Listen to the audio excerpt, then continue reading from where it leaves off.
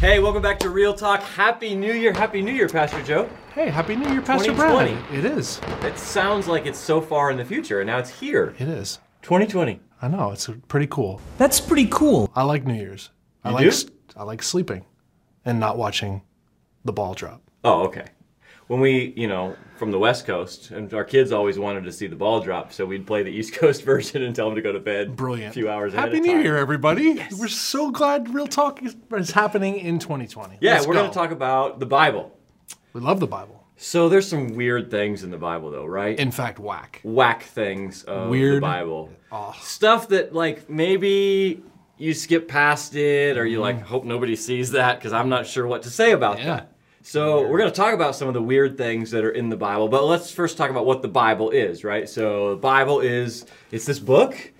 We say that it's God's word to us, right? It's 66 books that are put together, and they're written over the course of about 1,500 years. 40 plus authors, 3 different languages. Incredible. On 3 different continents. People all over throughout time and all over the world, and yet they all have this unified theme. Yep, no contradiction, right? Right. None. It's this unified theme of... All about Jesus. Yeah, it's cool. And the way they put it together, maybe 1,600 years ago or so, people got together and they put together all sort of the books of the Bible, and they said, here's what we call the canon, right? So up until that point, there wasn't really a Bible. Yeah. You had pieces and parts, but no unified Bible. And the way right? that happened is so fascinating, man. Yeah. If you're watching this and you don't know how the canon of the Bible was put together, you should research it. It is super cool. People shed their blood. Oh, yeah.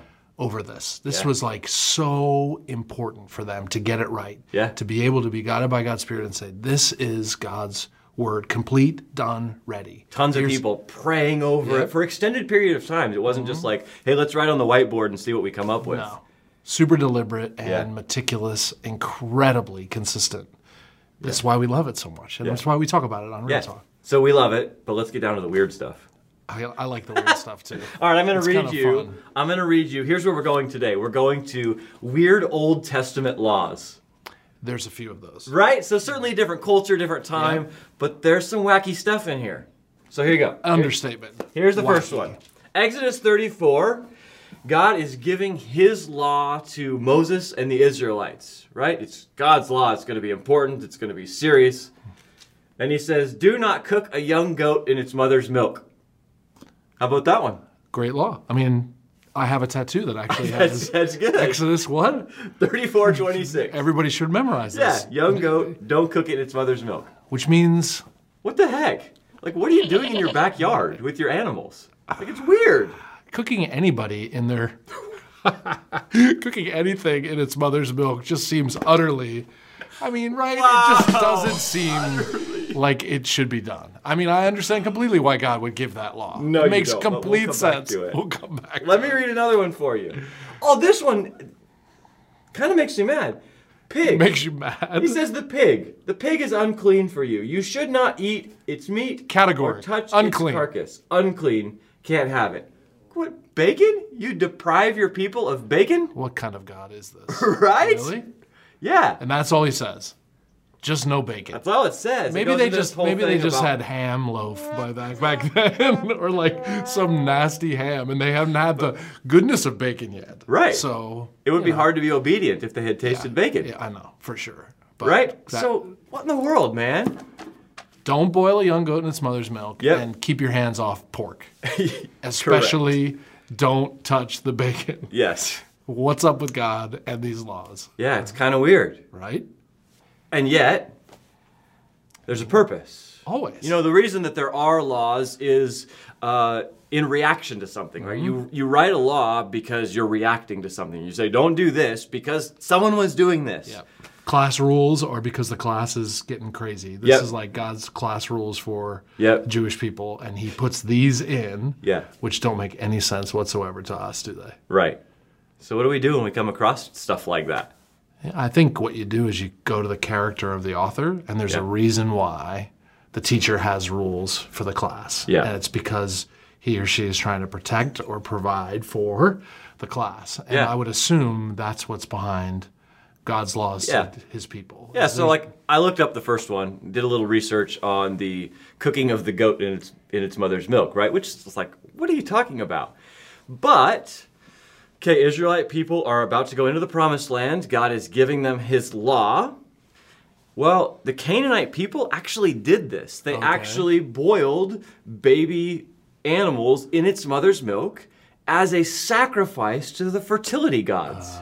Right? So God is going, hey, you're going to see this when you go into the promised land. You're going to see them doing this, but you don't worship other gods. You worship me. And we don't do superstitious sort of wacky things like this. We don't have to do that. We're not trying to do superstition to appease God. We don't have that relationship with him. So he's like, remember, you're my people. You're different. You're set apart.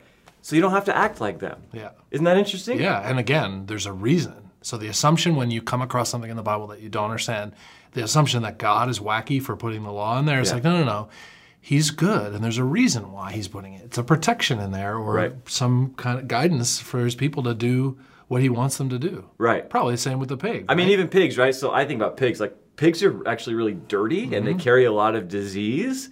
And, 3,500 years ago, they're not curing meat like we are today, right? So they're not aware of bacteria and disease, the thing like we are.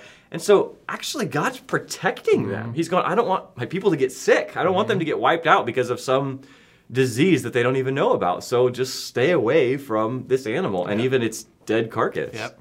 And his dietary laws across the board, there's these just reality that he wants us to be different. Yeah. He's setting apart through his law, saying, my people are going to be different. Yeah. They're going to be unique. Yeah. They're special people. Yeah. Unique good, not unique weird. Right.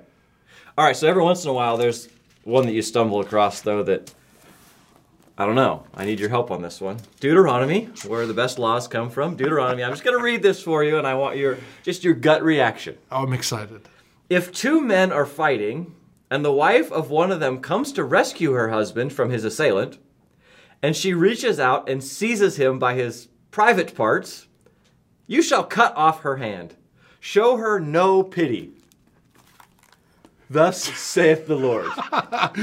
Two guys are battling it out. Yep. And here comes the wife, protective of her man. Yep. And she reaches out to protect him and grabs his private parts. Junk. And because of that, she loses her hand. Off with her hand.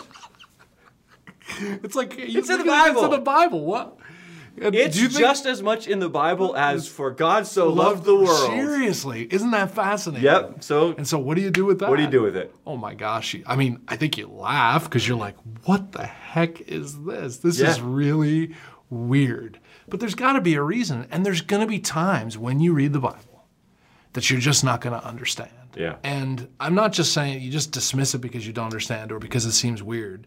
But what you wind up doing is you say, "Man, in my culture, I don't understand this." Yeah. But there's a reason why to those original hearers, they would hear that from Deuteronomy, and that would mean something to them. It mattered to them. It wasn't frivolous. It wasn't needless.